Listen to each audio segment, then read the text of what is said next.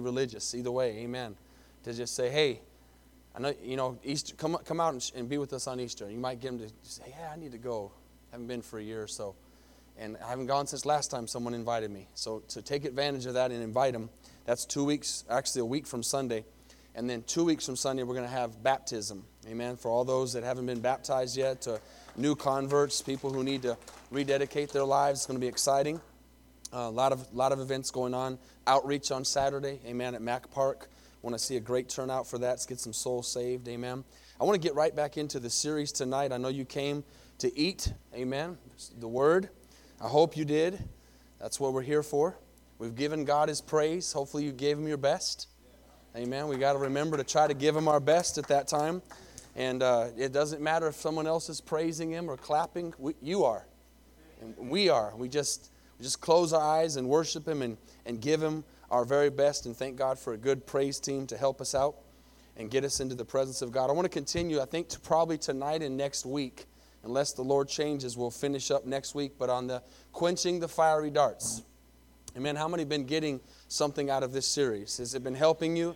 Amen. Just trying to recognize and realize how, as we go to Matthew chapter 4, how the devil works. How he strategizes to try to attack us, to try to hurt us, to try to defeat us. And we know that ultimately he wants to kill us. He wants us to die in our sin. He wants us to go back to our old ways. He wants us to never know the Lord Jesus Christ. For those that have never known the Lord, He's fighting them to know Jesus. And so it's a real battle, and he's a real enemy. One of the most famous scriptures in the Bible is John 10:10. It says, Jesus came that we may have life and life more abundantly, right? But before that, it says Satan comes to steal, kill, and destroy. And so we see the two sides of the coin there, that Jesus wants to give us life, Satan wants to take our life. And he has strategies to do that by us. Let's look at Matthew 4. And I believe the Lord's going to help us tonight. Holy Spirit's going to help us get this understanding of this area that's very strong and important, but sometimes hard to understand. I'll explain that in a second. Matthew chapter 4, verse 1. Let's read this. I think it's been several weeks since we've read the text. Matthew 4, verse 1. Jesus was led up by the Spirit into the wilderness to be tempted by the devil. Now, right before we start reading, let's realize if Jesus was tempted, how are we going to be exempt from temptation? If Satan was not afraid to go after Jesus, he's not afraid to come after us. And so we have to understand he has no wisdom whatsoever. He has no fear. He says, you know what, I'm going to go for the big one. I'm going after Jesus. And thank God we have the story of how Jesus handled it. But we've got to understand that if he's not afraid to attack the king, if he's not afraid to attack the Lord, he will attack God's people. So it says, and when he had fasted 40 days and 40 nights, afterward he was hungry. Now when the tempter came to him, he said, if you are the Son of God, command that these stones become bread. But he answered and said, it is written, man shall not live by bread alone, but by every word that proceeds from the mouth of God. And then the devil took him up into the holy city, set him on the pinnacle of the temple, and said, if, now see how he's challenging who Jesus is. There's always going to be an if in your walk. Amen? You're trying to do something for God, and the devil's going to say the if. He's going to throw in the but. He's going to throw in the what if. And he did that to Jesus. If you are the Son of God. Satan knows very well Jesus is the Son of God. He knows he is. But he's attacking the humanity of Jesus Christ by saying, if you are, then show me. So he says, if you're the Son of God, throw yourself down, for it is written, he shall give his angels charge over you. Do you recognize here, and he says, in their hands they shall bear you up, lest you dash your foot against a stone. Satan is also speaking Scripture. Okay? So Satan knows the Scriptures. So a lot of times, and this is kind of going to be a lead into tonight, a lot of times when the devil's attacking us, he will use Scripture and he'll confuse us, and he'll get us to think, well, maybe you're not understanding that scripture correctly. Maybe you're reading it wrong, because he knows it. And so he's actually quoting here from Psalms 91. He's actually quoting, and here's an example on that. Here's just an example to get you understanding where I want to go tonight. When the Bible said, Jesus said, in my name you'll cast out demons. In my name you'll lay your hands on the sick and they'll recover. You'll speak other tongues. He went on to say, if you drink something deadly, it will not hurt you.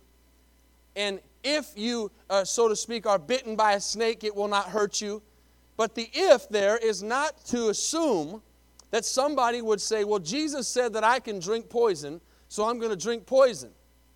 That's not what he's trying to say in that scripture. And so what someone would do, what Satan could do is twist the scripture, and Satan is good at twisting the scriptures. He will use the scriptures, and he will cause us to not understand what God is trying to do in us, and he'll try to, we've been talking about that this whole series, he'll try to distort the truth. Remember we talked last week about it being the truth, but being a half-truth. Being the truth, but not being the full truth. Being some truth, but concealed by a little bit of a lie. And I kind of ended up last week, if you remember, talking about rat poison or mice poison. How it looks, smells, and tastes good to that rat. Doesn't have enough poison in it for them to know as they start to eat it, they're going to die. But it's there, and so that they'll eat it, and then all of a sudden, they begin to feel sick and they begin to die. That's what Satan wants to do. He wants to come at us in a way where he will cause us to not think twice like we should about a decision that we're making. So he's using the scriptures. If you're the Son of God, jump off this pinnacle, and the angels will give charge over you. You know what that's doing? That's testing God. Okay, that's putting God to the test. The Bible says we're not supposed to test God. And so I'm going to give you some examples here before I finish reading. Think about this. Just some thoughts. So I can say, I can have bitterness against somebody. Here's what I can do. Now, write this word down real quick. Presumptuous. I have trouble spelling it, but that's okay. As long as you can read it, that's all that matters. Amen? Presumptuous. Got it? This is what I want you to think about. And I almost wanted to take a second to give you the mic tonight and give me some ideas of what it means to be presumptuous. Because everybody has kind of a different definition for that. But the idea is that I can kind of, and I'm going to give you the definition. Did you write that down? Presumptuous? Failing to observe the limits of what is permitted or appropriate. Okay? Failing to observe the limits of what is permitted or appropriate. You know what that means?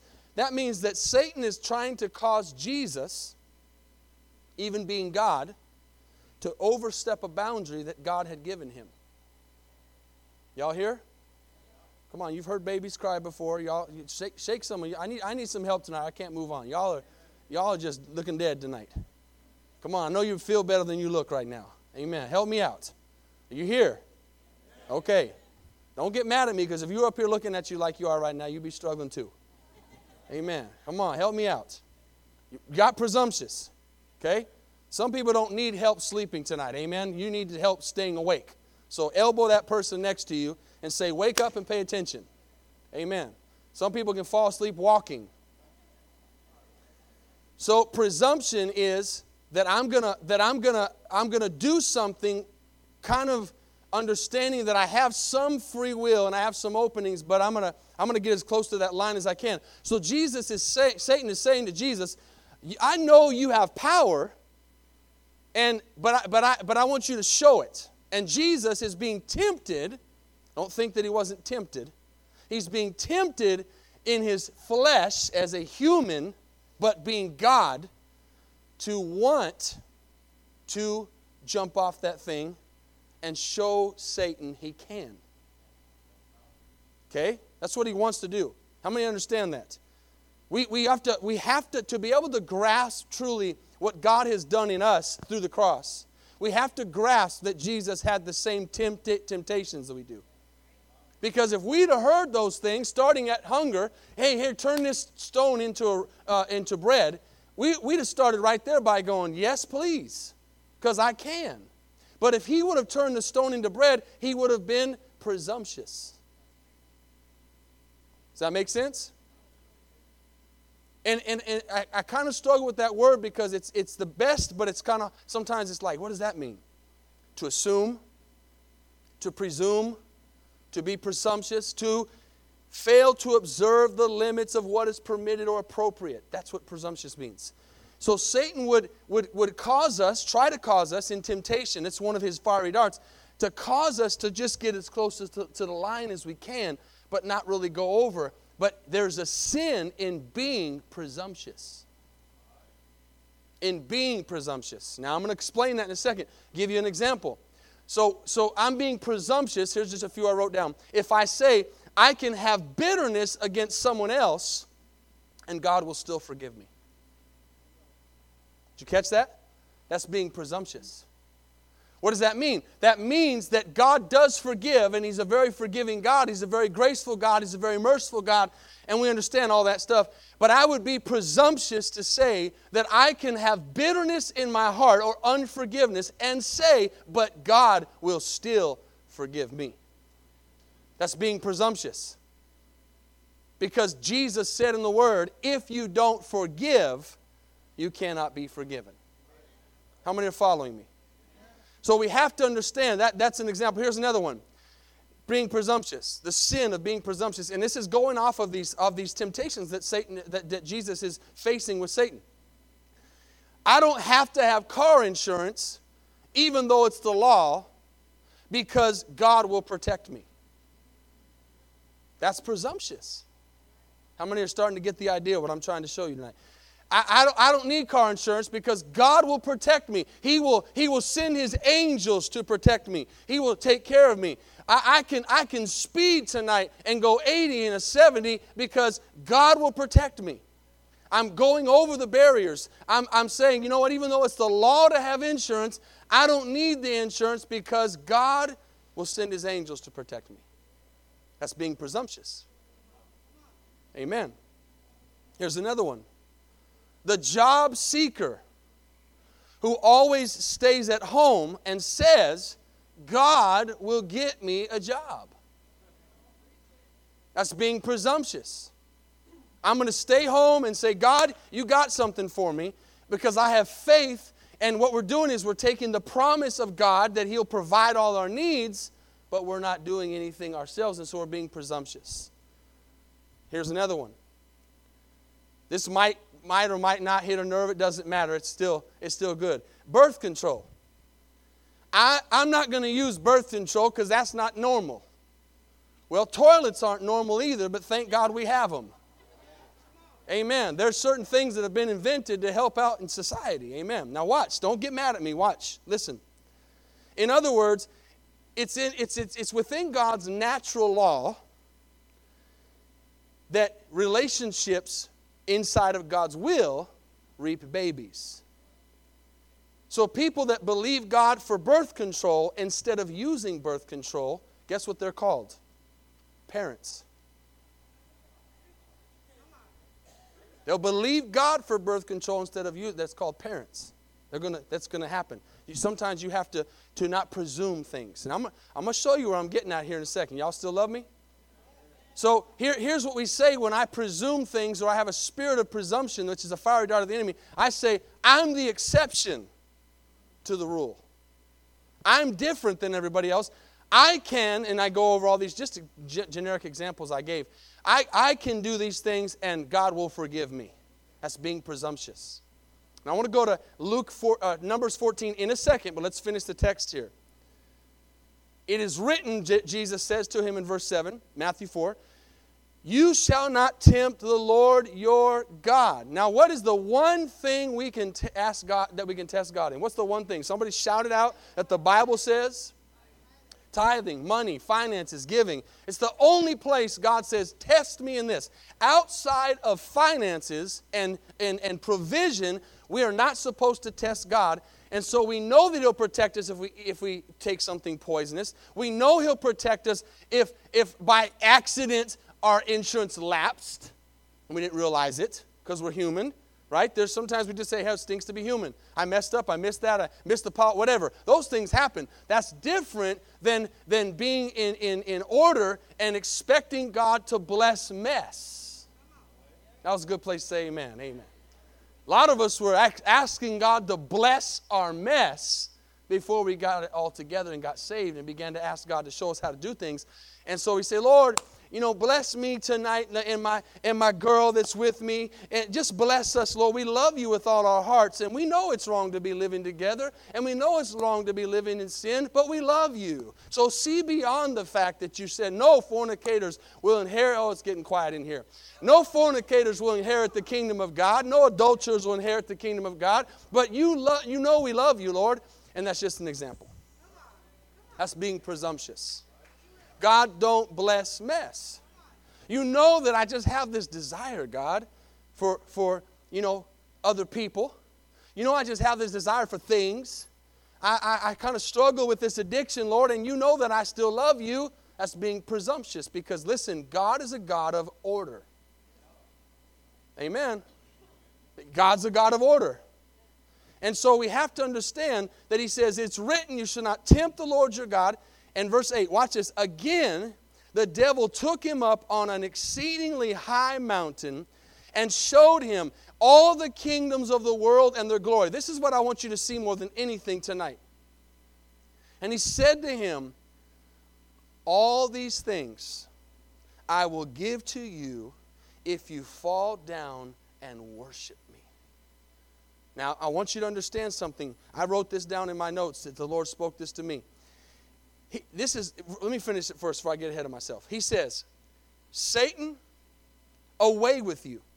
For it is written, you shall worship the Lord your God, and him only shall you serve. Can somebody say amen? You shall worship the Lord your God, and him only shall you serve. Here's the thing we need to understand. What is good and right takes time. Okay, what is good and right takes time. Good and right don't happen overnight. You don't get a good marriage overnight. You don't get a good relationship with your kids overnight. You don't get a good business overnight. You don't get anything overnight. It takes time. It takes investment. It takes effort. It takes consistency. But here's what the devil will do. He will try to get you to stop waiting, get impatient, because we're all impatient, and get you to do something you've been waiting for and get anxious and do it out of God's time and do it in your time. And when you do things in your time, you get what you can get. But when you do things in God's time, you get what God gives. And so we have to learn to be patient. So here's the thing. What is happening with Jesus? Satan is telling Jesus at that moment to his human flesh, you can have all the power right now. Right now. And in flesh, Jesus is saying, I have the power. I am the power. He's gritting his teeth. Who are you talking to? Right? Don't you know who you're talking to? Right? Wouldn't that be what we'd be doing as human beings? Oh, blood boiling. Hey, the Bible doesn't tell us Jesus' blood wasn't boiling. The Bible doesn't tell us that Jesus wasn't, as we say, hot. He wasn't upset. It doesn't say he wasn't upset. We don't see a picture here where it portrays Jesus to just be all nonchalant and calm. I promise you, in his flesh, it's like somebody that gets toe-to-toe with you and you flinch, you do this with your fist. When you do this with your fist, what are you thinking? Punch, right? Like you can be arguing with somebody and get mad and be up in someone's face, but when you do this, it means you're actually thinking about doing something. I promise you, in Jesus' flesh as a human being, he was thinking, oh, devil, who are you? Oh, let me show you. Let me show you. Let me show you. But Satan wanted Jesus to turn in temporary worship. Power at that moment. Power for that generation instead of eternal for all mankind and for all people who ever lived. Satan wanted him to turn in for that moment. He had the power to give it to Jesus. He could have bowed right there and got the power, but me and you wouldn't be saved.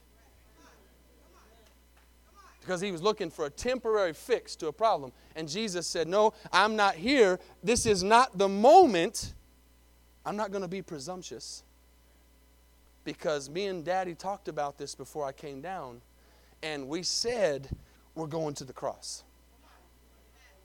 We're going to go to the cross. And so here I am starting my ministry, and Satan's right in my face. And I know how the book ends. And at the end, I win, and I'm going to knock this dude out. But it's not time yet. It's just the first round. So I got to keep my fist down because it's not time yet. And he wasn't presumptuous, and you should be thankful, and I should be thankful, because that's why we have what's called salvation today. That's why we have what's called the cross today. That's why we have today what's called Passover and Easter and Resurrection Sunday. Because Satan did not want Jesus to ever get to the cross. Have you thought about that? It's not just about him walking down with the cross on his back and bleeding and going through the motions. Satan wanted to kill him way before he ever got to the cross. Satan wants to take you out of your destiny before you ever get to the end of it. Satan wants to take you out before you ever reach your full potential that God has for your life. Satan wants to bribe you to settle for something right now, for temporary gain instead of permanent promise. How many want permanent promise tonight? So I want you to go to Numbers chapter 14. And as you're going there, I'm going to read you the last verse there that we'll end with tonight. Go to Numbers 14. After he says these words, the Bible says, the devil left him. Say, devil, get out. But you can't tell the devil to get out if you're being presumptuous. Okay? And I'm going to show you that in this story right here. That means that I can't call on God's protection if I'm crossing the line He told me not to cross. Oh, it got quiet right there. God's a God of order. Let me say that again. He's a God that expects us to obey. We tend to think today in the new covenant that God has become weak because He's merciful and He's loving. If you think that God has become weak, you go read Acts chapter 5 tonight, and you find out God's not weak. He's merciful. But don't ever misinterpret mercy for weakness, because God's not weak. And He's a God that cannot lie, cannot fail, is not deceived, and does not change. How many are following me tonight? He doesn't change. He doesn't change for me because I say, I'm the exception. He says, listen, this is what He says. You can think you're the exception, but you're going to have some rude awakenings. You think somehow you've gotten to this place in your mind that you're the exception, that I can have bitterness and not forgive somebody else. And we can go through some time and think that we're getting away with it. Write this down again tonight. I'm not going to go. That's in the same chapter, though. Numbers 32:23. Numbers 32:23. Write that down real quick. And circle it. It says, your sins will find you out. Your sins will find you out. I can, and this goes to everything. It doesn't even, listen, I want to say this really clear. It doesn't even always just mean a sin that's going to send you to hell or separate you from God. A sin that can cause you to fall out of the plan that God has you on. A sin that can cause you to lose the anointing that God has on your life to touch somebody else's life. Those are things that you can't meddle with. You can't mess around with. You have to take them serious. So let's look at Numbers 14. And I need to get there myself. Numbers 14. As I'm getting there, let me read something else out of presumption, out of the definition. Everybody in Numbers 14? So let me read it again. Failing to observe the limits of what is permitted or appropriate. Here's some other words that go along that maybe will help you understand what the word presumption means. Brazen. Everybody's going to get this one. Overconfident. As I finish reading these words, you might finally grasp where this is going tonight. Arrogant. Audacious.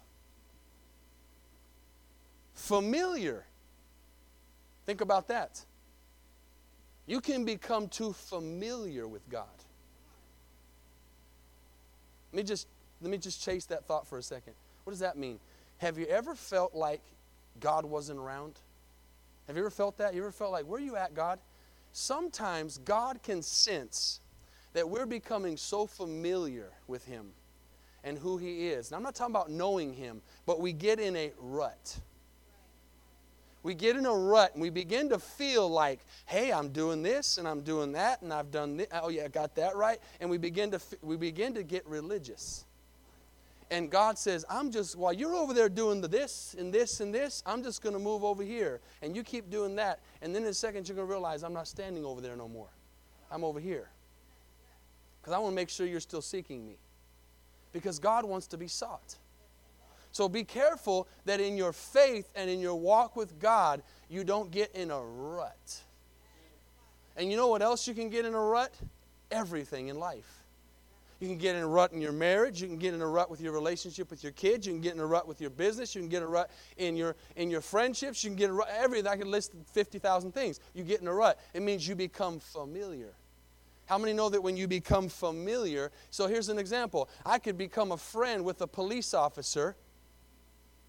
And because he's a police officer or she's a police officer, I know them, I could just, hey, I can get away with whatever I want to do when I'm driving because I know a police officer.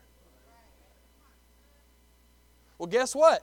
If another police officer pulls you over, it don't matter if you know that police officer because the police officer that pulled you over is going to give you a ticket. So you've got to be careful not to get too familiar with God. Impertinent is another one. Impudent is another one. And I'm going to give you one last one. Cocky. What's the opposite of all those words I just said? Humble. Numbers 14, look at this. Look at verse 39. Right before I read this, just 10-second background. They're coming out where God sends Joshua and Caleb into the promised land. Remember, God's got a promised land for us. Remember, God's got good stuff for us. Good plans, good purpose, good life, good victory. He's got all that. Whenever that's not happening, it's not God's fault. I promise you. It's not God that's failing. So He has all this and He goes, hey, you guys go spy the land out. And what happens? They come back and most of them say, big old giants. We can't go there. We can't do it. Joshua and Caleb say, yes, we can. So that's what's happened, okay? That's what's happened in the story. Now, because they came back with that report, this is where, again, our relationship with God becomes personal. I have to have faith for myself. Say myself. Say that with me. I have to have faith for myself. For me. If I don't have faith for me, I'm not doing anything. I have to have faith for me. And so Joshua and Caleb had faith for themselves. They didn't care that other people were saying, we can't do this. They said, yes, we can. And the Bible says that we are credited to, Abraham, the Bible says, faith was credited to him as righteousness because he believed what God said he would do.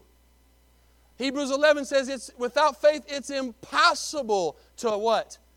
Please God. Okay? So we look at this situation, and now, let me tell you something. When you become presumptuous, God gets angry. How many don't want God angry at you?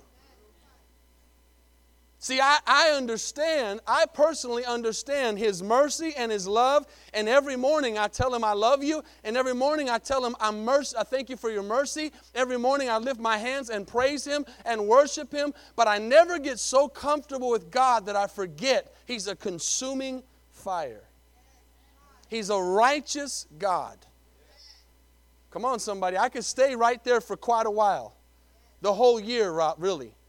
We cannot get too comfortable with God that we forget He's a consuming fire.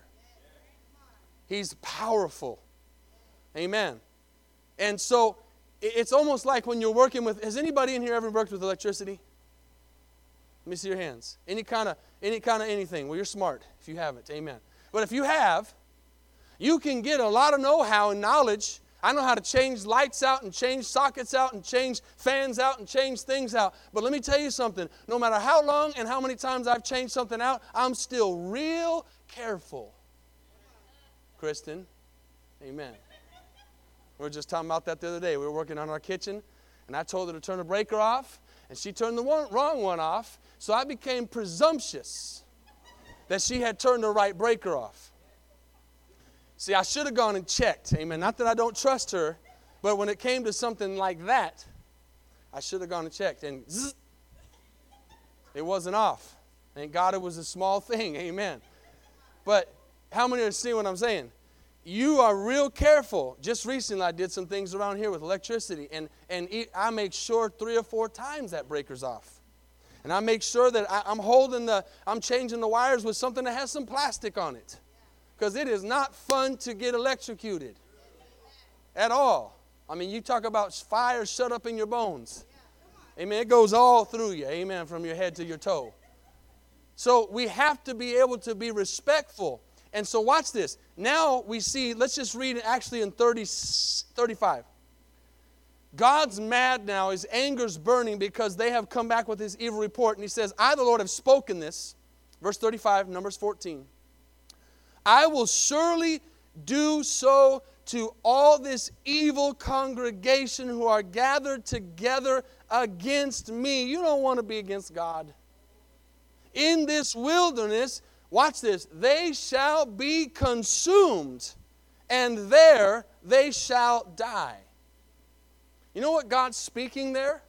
He's actually not even speaking death over them. He's speaking over them what can happen if they don't stop being presumptuous. That's what we have to understand in God's mercy, is that His mercy is always there, meaning that if I've become presumptuous and I can recognize it, I back up and say, I'm sorry, Lord, I didn't realize that I have become presumptuous. Forgive me for that. I've gotten a little bit too close to the fire. I've gotten a little too close to the area that you see. As Adam and Eve were being tempted by Satan at the very beginning of this story, if you remember, Eve at any moment, Adam at any moment could have said, wait, Satan, you know what? God told us not to eat off that thing. He could have had the fruit in their hand and still said, wait, time out. No. Did Adam sin because she had the fruit in her mouth? Eve sinned because she had the fruit in her hand, No. She sinned when she took a bite. So God's mercy is always there for us to repent. Say that word, repent. That means turn away and be sorry for it. That means turn away and not want to do it again. So watch this. Verse 36, now the men whom Moses sent to spy out the land, who returned and made the congregation complain against him by bringing a bad report of the land, those very men who brought the evil report about the land died by the plague before the Lord. And Joshua the son of Nun and Caleb the son of Jephunneh remained alive of the men who went to spy out the land. So the men who did the right thing did not get consumed by the fire. Okay? They were in that congregation of people, but they said, you go ahead and mess with that. I'm not messing with that. Now watch this. This is what I really want you to see. 39. I'm going to show you what presumptuous is. Then Moses, now so say this with me. Some people are just hard-headed. Do you know anybody like that? Don't hit the person next to you. Amen. So, there's some hard-headed people in this world. They just literally saw a whole mess of people die. Okay? That's Texan for a lot.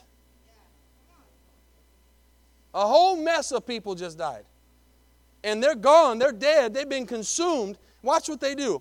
Moses told the words to all the children of Israel, and the people mourned greatly. So they mourned greatly, but here's the problem. Don't worry so much about your tears on the outside. Worry about your tears on the inside. Don't worry so much about your repentance that everybody else sees. Worry about the repentance that's true between you and God. It says they mourned greatly, but then look what they did in verse 40. And they rose early in the morning and went up to the top of the mountain and said, here we are, and we will go up to the place which the Lord has promised. Okay? Don't read that last couple words, because I just want to read that part. Don't even look at your Bible for a second. You look in a second. Watch, I'm going to read this. For here we are. Here we are. I'm going to read it like that. Here we are. We're just going to go up to the place which the Lord has promised. That sounds good, right? Lord promised something to us. We're just going to go up there and we're just going to possess the land. Then watch the next words they said. You talk about dumb with capital D. They said, for we have sinned. You talk about presumptuous. They admitted that they sinned. They admitted that they messed up. But they're still going to go up and get the promised land. After all these people just died. Are you here? Presumption is dangerous. It's something, it's that familiarity that the devil wants us to have. He wanted Jesus to be presumptuous. He wanted Jesus to step over. See, he knew Jesus was God. He knew he was something powerful if he could just get him to become just a little bit human. Just a little bit. I don't know if we really grasp the fact that if Jesus would have just done one little tiny thing, we have no salvation. None. Zero. It wouldn't have been okay if he just would have sinned once. He'd ruined everything. So he just wanted Jesus to fail in just some kind of area. Just a little bit. Read on. And Moses said, now why do you transgress the command of the Lord? For this will not succeed. Listen, the Holy Spirit sometimes will say, hey, this is not going to work out good. Hey, don't do it. We try to say, I just didn't hear the Lord speaking to me. He was speaking.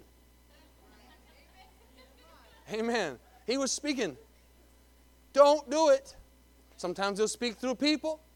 Sometimes he'll speak through a voice in your spirit. Sometimes he'll throw train track things right down in front of you to stop you. Sometimes he'll do all kinds of things. Sometimes he'll use a donkey. Oh, I didn't hear. Moses says, don't do it. This will not succeed. Look at verse 42. Underline those 4 words. Do not go up. Don't do it. Why? Because you're going to be defeated by your enemies. Why? Because you're being presumptuous. Why? Because God said you couldn't go to the promised land anymore. Why? Because you didn't listen in the first place. Now watch this. This is what we never want to hear. Verse 42. For the Lord is not among you. How many times do we do things in the name of the Lord, and the Lord is not with us? Listen, this is not a condemnation. Whenever I preach like this, I'm not condemning. I'm trying to keep us from falling into those things. I'm trying to help us, all of us. I'm a preventative kind of guy. I don't need to be shocked and electrocuted to figure out that hurts. Amen. Somebody else tell me it hurts. I'm not going to go over and stick my fingernail. Really? You know, it's like when someone tastes something really nasty and they say, here, taste this. This is gross. Here, taste this. No, thank you. I believe you. Amen. Sometimes we just need to be a little wiser and say, I trust you. It's probably pretty gross. I don't need to taste it. Do not go up. Verse 42. Look, for the 43. I got to get through this. For the Amalekites and the Canaanites are there before you. Amalekites and Canaanites, symbolic of the enemy in any way. For you shall fall by the sword, because you have turned away from the Lord, and the Lord will not be with you. God don't bless mess. That's what he's trying to say there. Can't be presumptuous. And then what happened? Y'all think I'm going crazy talking about presumption. Well, here's the word. Look at 44. What does it say? But they presumed to go up to the mountaintop. Nevertheless, now watch this, neither the ark of the covenant of the Lord nor Moses departed from the camp. And this is what we talk about, where you are dying on the wrong battleground. My pastor tells me, don't die on the wrong battleground. Amen. You're fighting. Don't fight in an area where you're not even in the right fight. How many people you think, as we see examples here, over the years, the thousands of years that the Bible's been around, have died on the wrong battleground? Like they died and they said, yeah, I died for God. And he said, no, you didn't. I wasn't in that fight. I'm over here. And the reason I'm over here and you're over there is because you got presumptuous and you got comfortable with me and you started following rules and regulations instead of knowing my word. And you started listening to people around you instead of following what I say. Come on, somebody. And all of a sudden you find yourself in a place you're not supposed to be and doing things you're not supposed to do and things you said you never would do.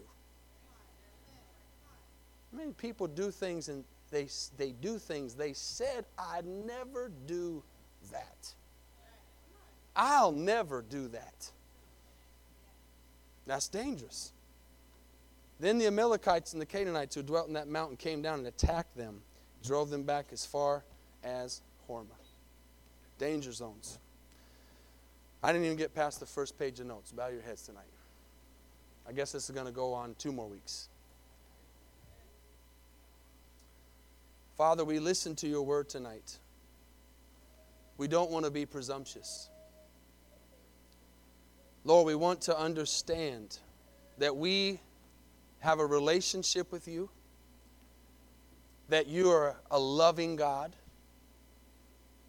a merciful God. We just talked about that Sunday morning.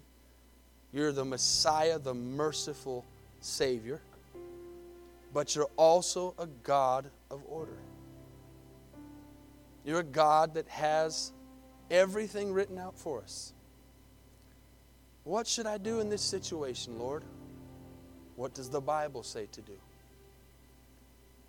And as your heads are bowed and eyes are closed, you need to get to the place in your walk with God that when you're making decisions, you're lining them up with the Word and the will of God. With the Word and the will of God. As your heads are bowed and eyes are closed, I want to read to you a verse in Philippians. And I want you to think about this verse as I'm reading it. And I want you to do, as I've already done, inner searching of your heart. To think that Jesus Christ did not presume or become presumptuous or cocky or arrogant or any of those words that we used for the definition of presumptuous, overconfident, brazen, any of those things. Being God. Being God, He did not do that. If He's our example, and He being God, did not presume a position, how much more do we need to humble ourselves in the sight of the Lord? How much more do we need to say, God, help me make sure that I don't ever become presumptuous in any area of my life? Because listen to what Philippians 2 says as we close tonight. Verse 5. Listen carefully. Let this mind be in you, which was also in Christ Jesus. Now, right before I finish reading this, I want you just to go back in your mind and your spirit real quick to Matthew 4 in the wilderness. Jesus being tempted after 40 days of fasting. Jesus saying, turn these stones into bread, jump off this building, off this rock, off this pinnacle, worship me and I'll give you all these things. As He's being tempted to use His power, being God, He says, let this mind be in you, which was also in Christ Jesus, who being in the form of God, did not consider it robbery to be equal with God, but made Himself of no reputation, taking the form of a bondservant and coming in the likeness of men. And being found in appearance as a man, listen closely, He humbled Himself and became obedient to the point of death, even the death of the cross. That's humility. That's our Jesus. That's our Lord.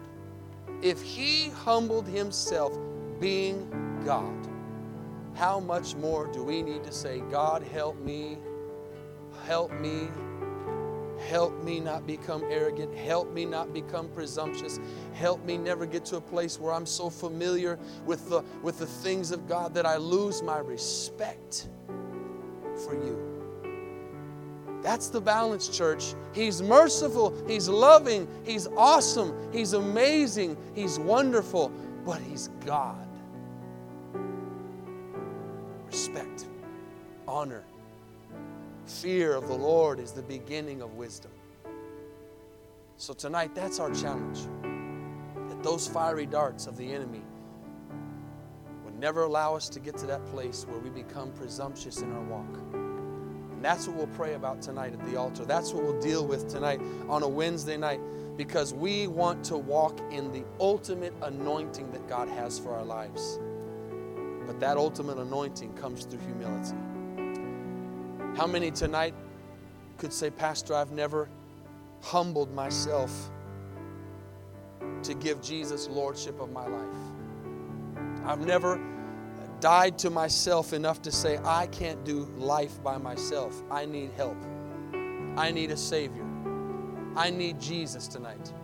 How many could say, that's me? Would you pray for me? I've never been born again. Just lift your hand and put it down. I want to pray for you tonight all over this place. That's me. I need Jesus. You tonight have a choice and an opportunity to put your life into the life of God's hands. The one who could have given in at the time of temptation, but He didn't. He stayed and went to the cross for you so that you could have hope, so that you could have salvation. The Bible says He who knew no sin became sin for you so that you could be the righteousness of God. As we stand to our feet, if that was you and you raised your hand and you meant it, or maybe you didn't raise your hand, but you just know, I need to give Jesus lordship of my life tonight, the altar's open for you to give your heart to Him, to say that prayer, to say, Lord, I need help. And tonight, we're just going to open up the altars. Take some time to pray and say, Lord, help me not to be presumptuous. Amen. Help remove anything from me that's brazen, overconfident, arrogant, bold, familiar, Lord. In any way in my life tonight, just speak to the Lord from your heart tonight as you come, as we sing tonight.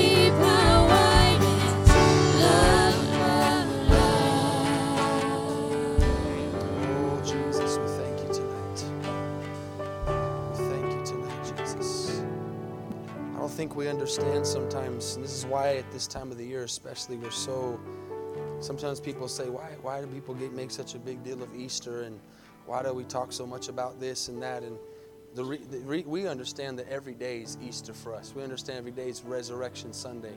But we have to understand the things leading up to that, how significant they were. Satan knew, again, that if he could cause Jesus to fail this much, everything was lost.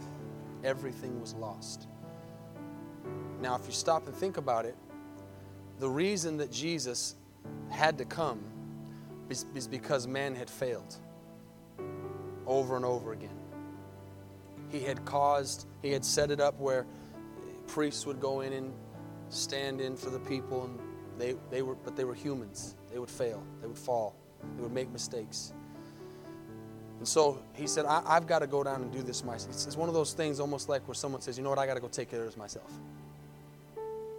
But he had to do it in a way where he went through everything man went through.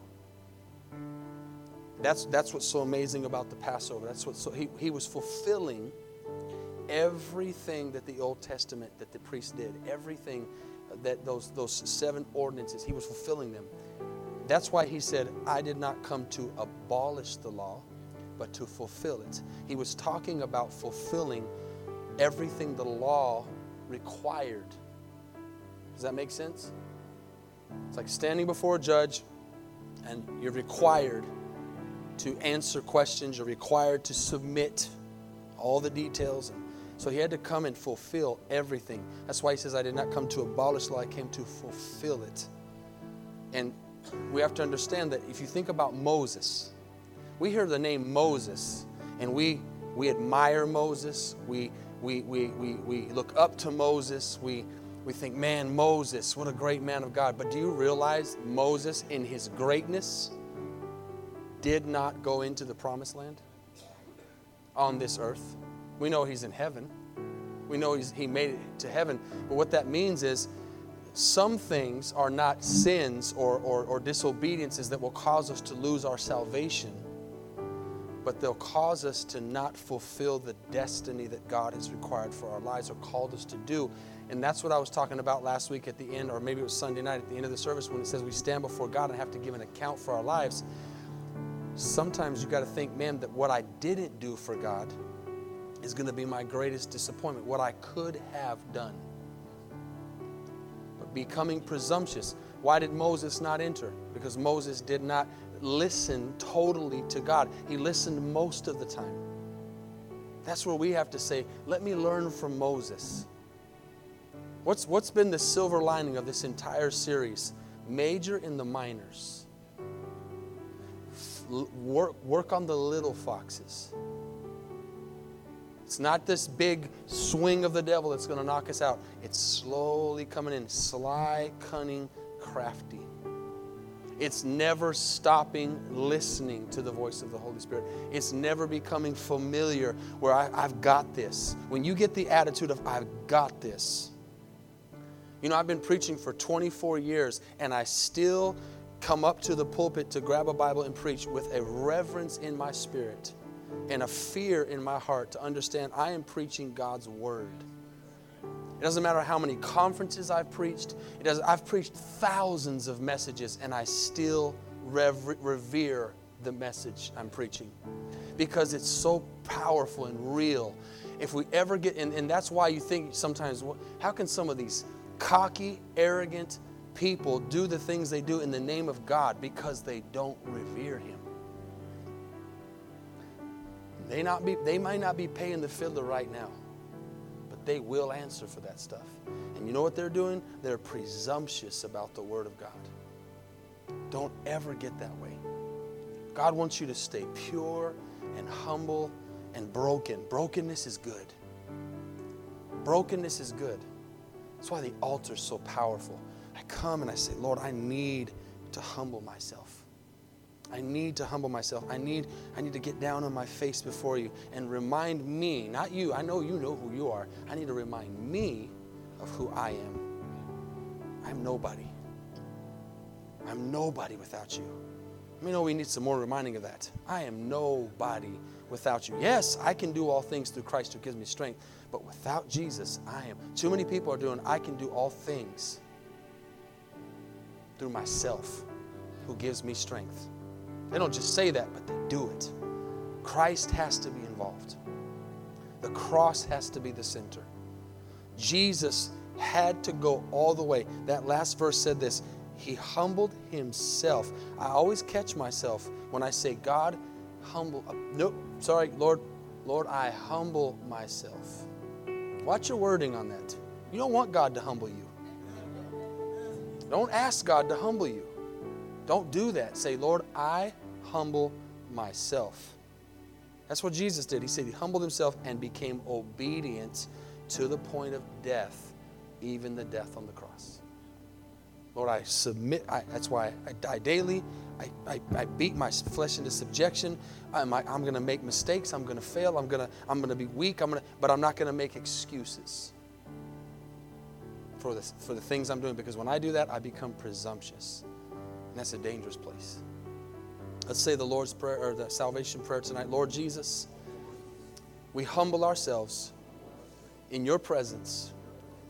We declare that we are sinners tonight, lost without You, separated from You because of our sin. But Jesus Christ, You are the Messiah, the Son of the living God, the way, the truth, and the life. No one goes unto the Father except through You.